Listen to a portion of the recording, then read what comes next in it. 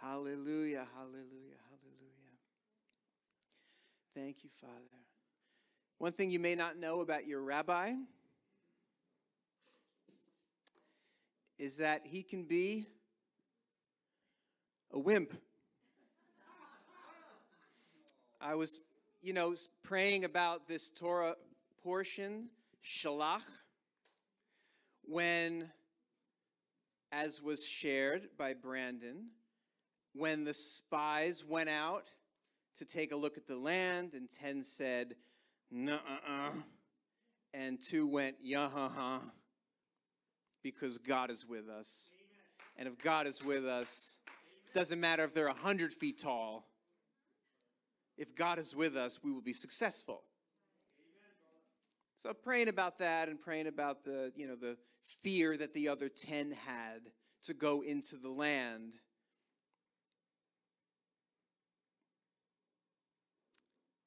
And I was wondering and praying about and seeking how can I make this real for myself? Like, because the Bible is personal. And when we read these stories, it's supposed to and meant to and does quicken us and speaks to us about our lives. The Word of God is there to break what's not of Him, to grow from immaturity to maturity, what is of Him. And we know that what is not of Him is fear. So as I read this, I'm like, okay, what is something that I'm afraid of that needs to break? And what came to me was jumping in my pool when the water is as cold as it is now. Because it's not heated, and we're still kind of in the beginning of the season.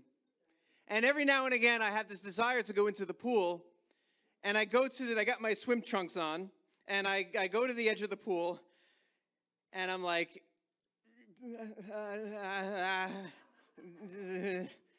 and I go back inside.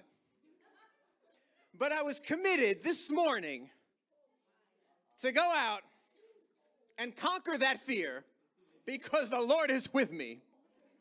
And fear is a liar. So I go out with my swim trunks, go to the edge, and I went.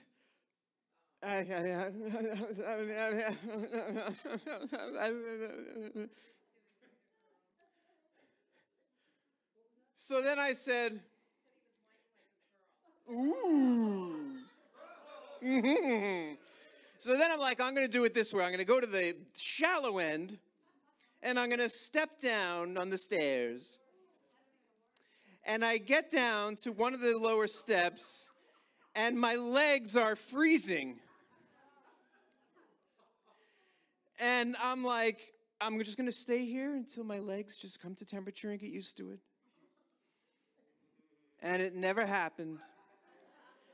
And I finally resolved, this pool is just too cold to go in. And I was about to come out of the pool when all of a sudden, the back door swings open. Susie comes running out in her swim trunks, goes to the deep end of the pool, off goes the slipper, boom, in she goes. Without even thinking. Just this morning. So, when I saw her do it, I was motivated and encouraged. So I get out of the shallow end where my legs were, and I go to the deep end, and I go to the edge, and I go, and she goes, don't be a wimp, just come in. It'll be better once you're in. And there was the revelation from God. So I went,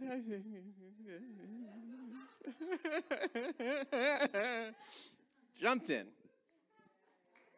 And you do not need to applaud my wimpiness. But the message in it is that the things that we fear often don't happen when we're approaching a situation that can cause us to be scared to enter into it. Our minds can go to places that have really nothing to do with the situation.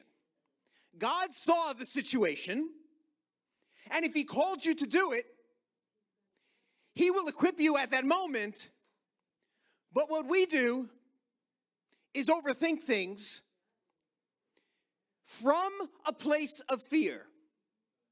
And what the place of fear will do, it will concoct 20 different possibilities of what will happen if you enter into this thing. And there's a high probability that none of them will ever happen. We do two things when we enter into difficult situations, especially like confrontation. We do two things. One, we think of 100 things to say before it happens. And then after it's all done, we think of 100 things. Oh, we should have done that. I should have said this. If I only said this. You ever come out of a confrontation like, oh, if I only said this. We think of the best stuff after. But didn't Yeshua say that when people come, they're going to come and they're going to crucify you, and they're going to come and they're going to persecute you? Don't even think about what you're going to say. Don't even think about what you're going to do, because the word's going to come out of you at that moment. Why? He says because it will be the Holy Spirit speaking. Which means that we have the ingredients of what we need when we're about to enter into a difficult situation.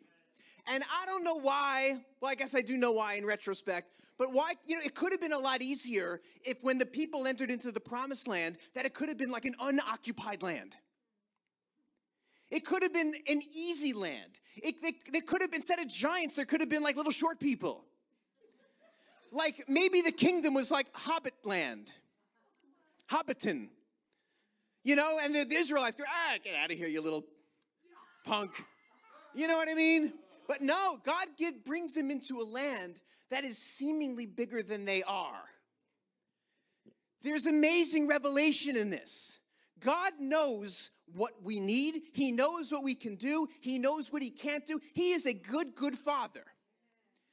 It's amazing that in the beginning of the journey of the Israelites, as they were leaving Egypt, they could have went through the land of the Philistines, it says. But God redirected them because God did not want them to see war.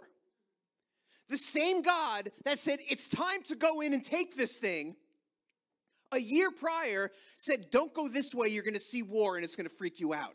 This is how good he is. If he's bringing you to a place of challenge or of confrontation or of difficulty, if you have to go through it, he's going to equip you to go through it. Amen. And I hate to tell you this, but the road to the kingdom is paved with difficulty. Amen. The road to the kingdom is paved with challenge. Amen. And things that might freak you out and things that might scare you and make you feel like the little insect compared to the giant. Amen. But if God is with you, you will be successful. And there's so many sermons about it because it's easy to make sermons about, we can take the land, we can take the land, we can take the land. But the lesson in this is not just that we can take the land, because there might be some lands that God says, stay away from that. Like he did with the Israelites in the beginning. Don't go there. Don't see war there. But over here, go, I'm with you. We see the children of Israel, like we know the 12 spies went in, the 10 said, oh, no way, we're not doing it. They're too big. They got good food over there. They got big grapes. We can make a whole lot of jelly to put on this disgusting manna. Maybe they'll have some peanut butter also.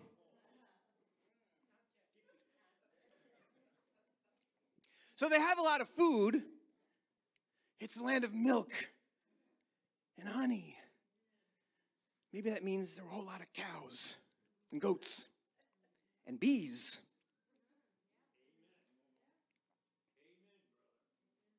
But no, those giants in the land, we can't take them.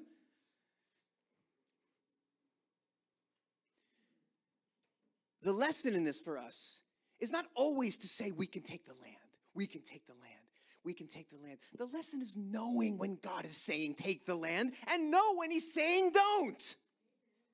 Because we see the children of Israel, God said it's time, through Moses, it's time to go.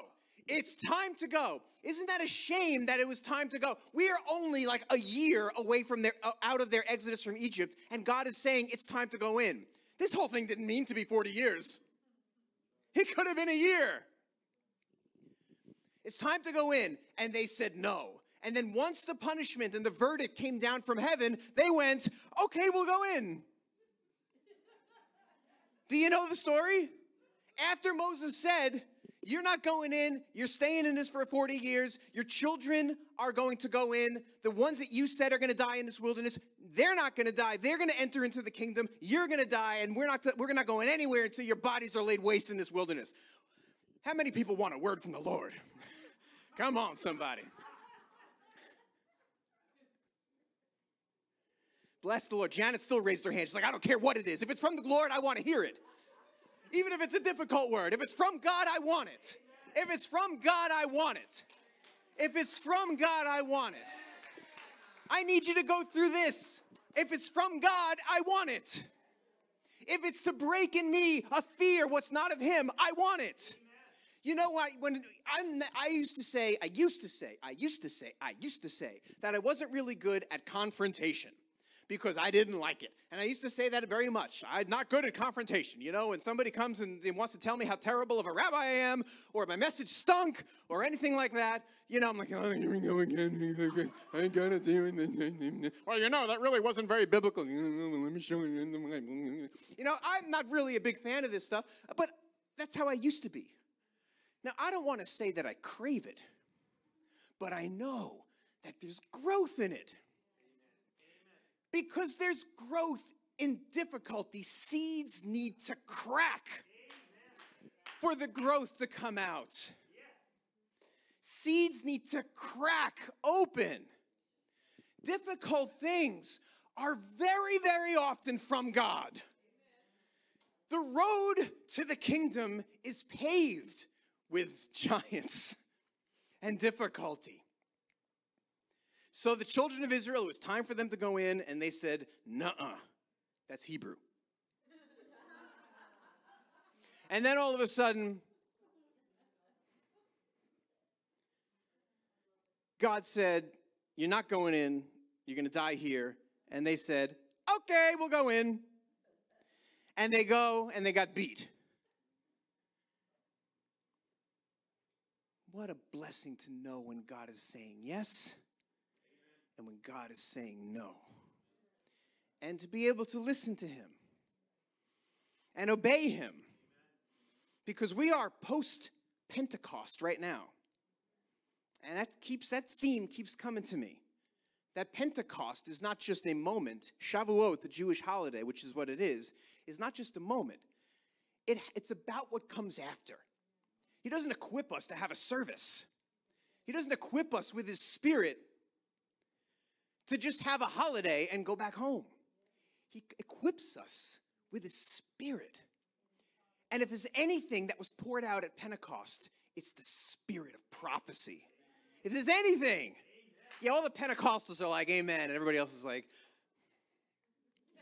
the spirit of prophecy was poured out. It even says in the Revelation that Yeshua, I'm paraphrasing, is the spirit of prophecy. And the spirit of prophecy, what is the spirit of prophecy in a nutshell? It's hearing God correctly and then acting from it. Because speaking prophecy is not just, I'm going to say what I want to say. It's actually speaking God's words. So post-Pentecost, what an incredible message, an incredible theme that we encounter this, to hear God and to act from God, and to know when he's saying yes and to know when he's saying no. And it's not easy. And I'll tell you, of all the generic questions I get from congregants, it's, how do you hear from God? I get that fairly often. Like, and you know, it could be defeating because everybody has a different relationship with God. Some people are just like, boom, boom, boom, boom, boom. Well, God told me this, and God told me this, and God told me this, and God told me this, and God told me this, and God told me this, and God told me this, and God told me this. And people are like, so other people are like, I'm not sure.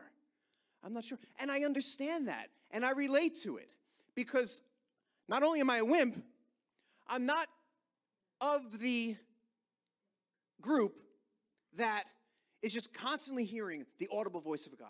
It's just not how it works for me. You know, it just isn't. Most of my quiet time with God is actually in sermon preparation, and it's in my car. You know, and some people say, well, you know, if you want to, and I agree with it. I totally agree. If you want to hear from the Lord, you need to be engaged in relationship. And I challenge you, everybody, with that. You need to be in relationship. How do you hear from God? Talk to him. But that's hard for people, and I understand that, because everybody, we had this attention deficit thing going. We're like, you know, we start to pray to God, and the next thing we know, we're thinking about our breakfast. That's why the car works well for me, because I'm really undistracted. You know what I mean? Like, my morning is kind of a distracted time. You know, I wake up at like 5:30, 6 o'clock. You know, I got to feed the cat. I got to caffeinate the wife. I got to caffeinate myself. In that order.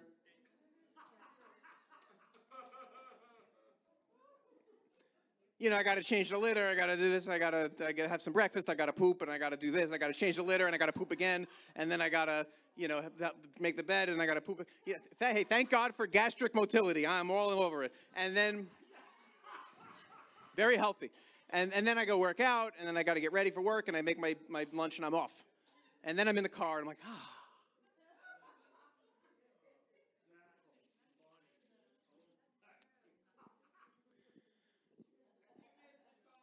But everybody needs to, post-Pentecost, seek God and hear his voice and be able to act on his voice. Thank you, Paula. And be still and know.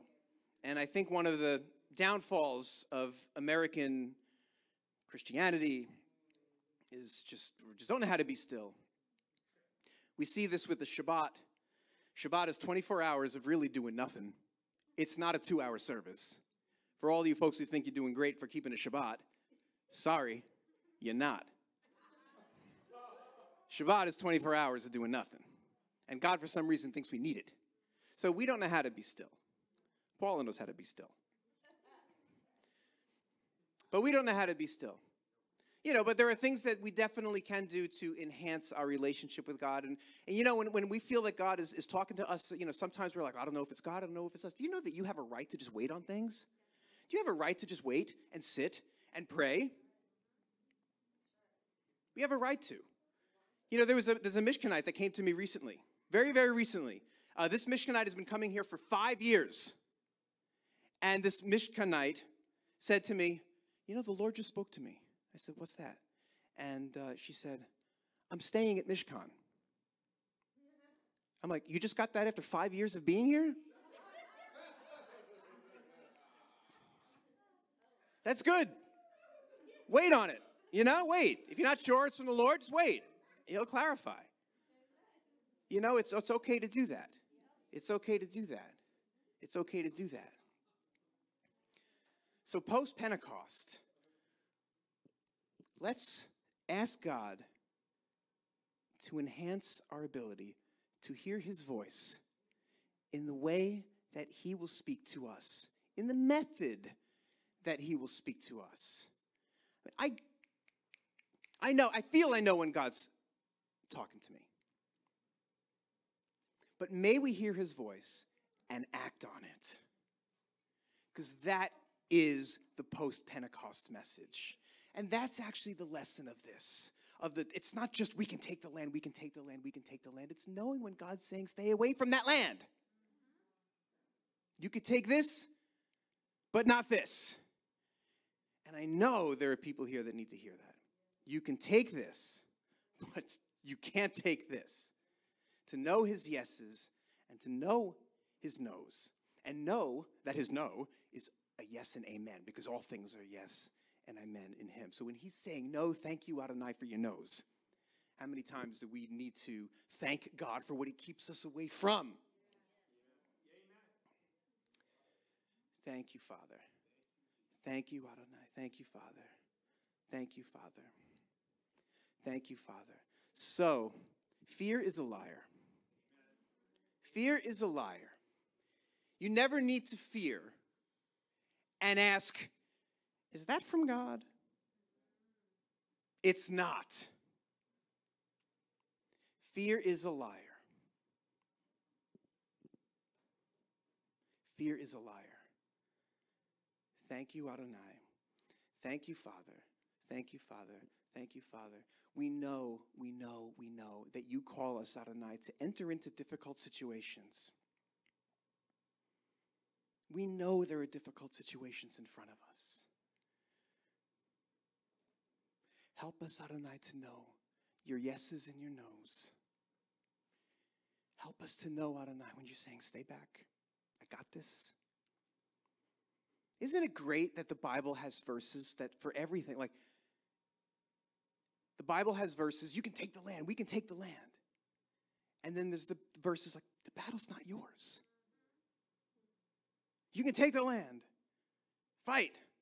Don't fight.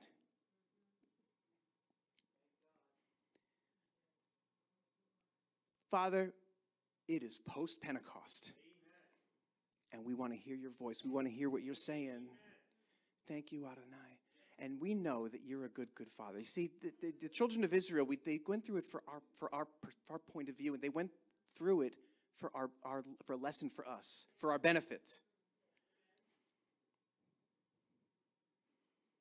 And God is so good. Because if God's saying, don't go there, and us in our limited hearing go, I'm going to go there. He's faithful. He's faithful because he's a good Father. Maybe he'll correct you there. Maybe he'll pull you back. Maybe the phone will ring and you won't be able to go there.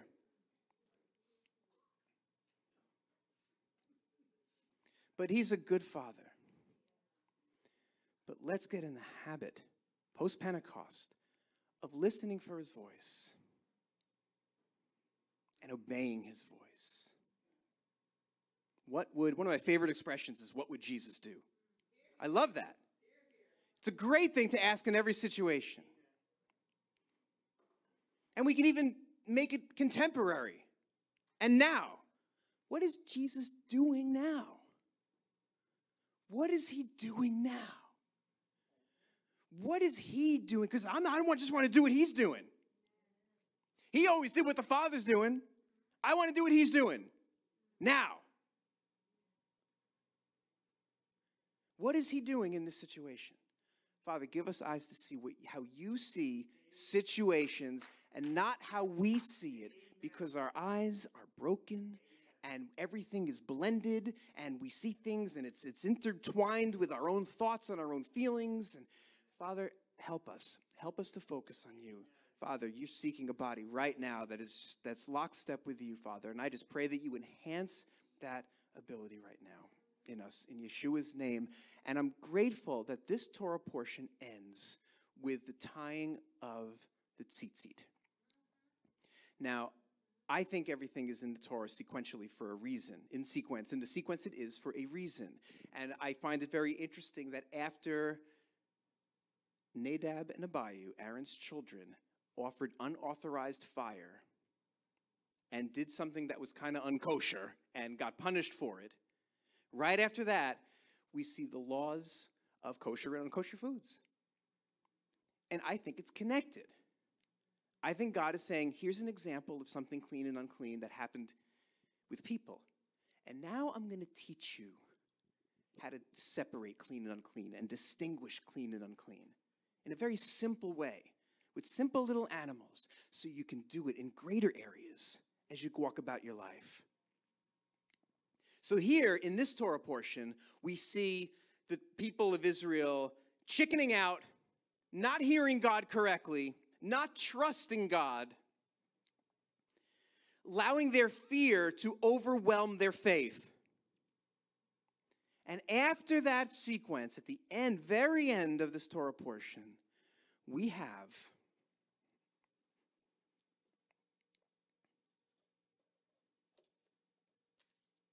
the tzitzit.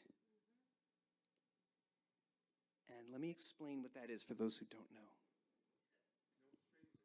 Yeah. Thank you, Father. Thank you, Father. He instructs the people of Israel to tie tassels, or in Hebrew it's tzitzit, on their garments, so they'll look at it and remember God and remember his ways over our own ways. That's what it says. So you look at these, you remember my commandments, and not just do what's in your own heart, but do what's in my heart. And make sure you make a blue thread. For those who like symbolism in the Bible, what does the blue stand for? It's heaven. It's heaven. Even Moses and Aaron and others, when they had the vision and were eating with God, they were on a sapphire floor. The blue is heavenly things. It's spirit. But all the other strands are the strands of our life. And if you notice the way it is tied, it's the blue thread. It's the thread of heaven that wraps around all the others. It's wonderful how it's come about traditionally. It's 7 wraps, then 8 wraps, then 11 wraps, then 13 wraps, and that number totals 39. It's the same number if you add up the letters, the numeric of the letters of God is one. The Spanish Jews have a different tradition. They wrap it 10, 5, 6, 5. Because those are the numbers, numeric equivalents of the letters Yud, He, Vav, He, the name of God. And that's all with the blue thread. So all the white threads, this is your family.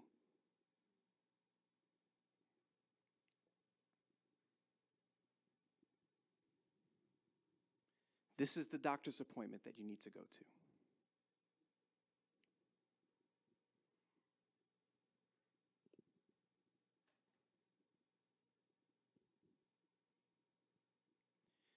This is the 3rd letter saying you're delayed on your mortgage.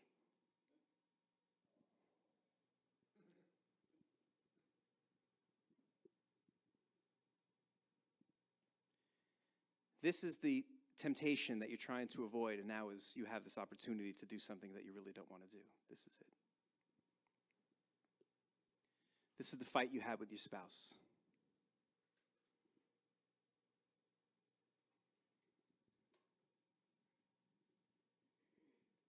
This is your moment with your boss who hasn't been treating you very well. These are the things we worry about. These are the things we're scared of. These are the things that we're concerned about. The blue thread is heaven. It wraps around all of it. That's what happens with the tzitzit.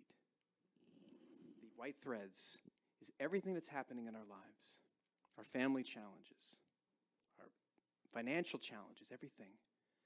The blue thread is heaven. It wraps around all of it.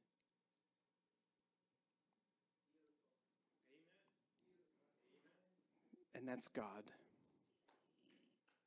He's got you wrapped in his arms. Thank you, Father.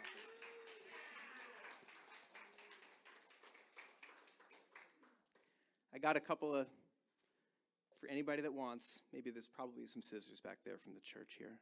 Feel free to take some white. Feel free to take some blue. Feel free to take it home. If you want to know how to tie it traditionally, I could talk to you later. But feel free to take it. And just know that those white strands in the tzitzit represent the things that you're fearful of. And the blue strand that surrounds it represents God, that he's got it. In Yeshua's name. Is that a praise or a question? Yes, it is.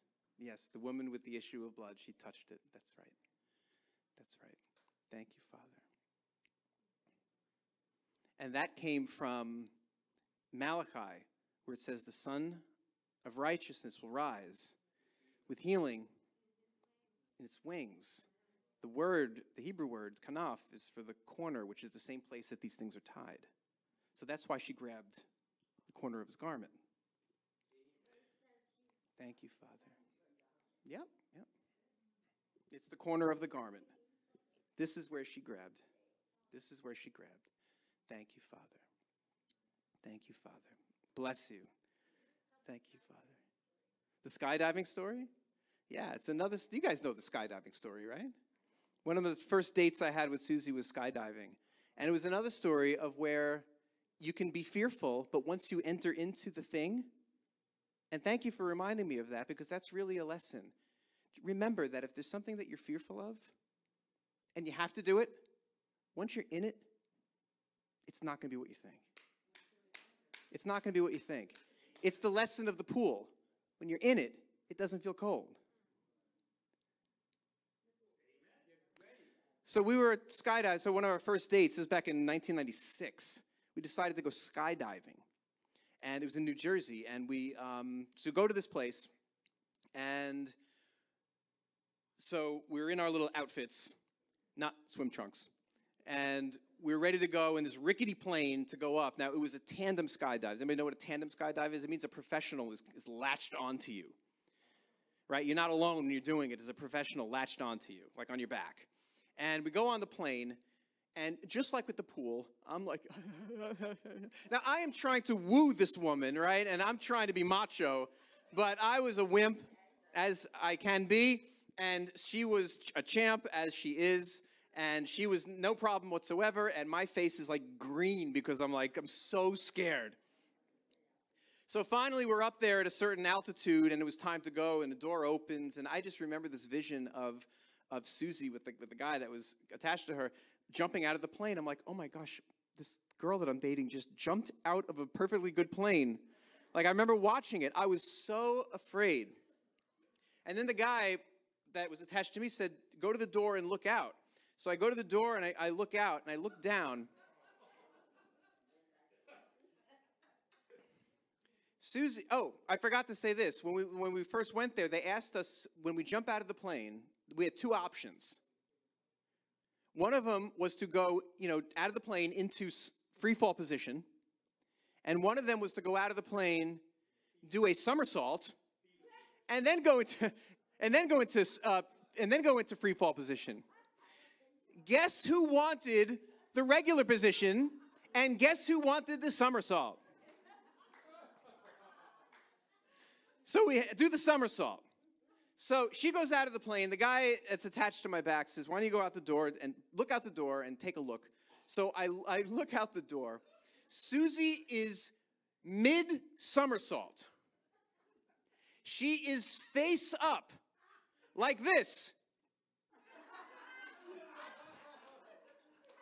And then, poof, she actually fell into a cloud. Like, I watched her disappear. Like, my Christian girlfriend just went to hell for dating an atheist Jew. I don't know. Poof, down she went. That's what I literally saw. And now it's my turn. So I go to the edge. He told me what to do. He told me to put my foot on the wing. So my foot's like this. Of course it is.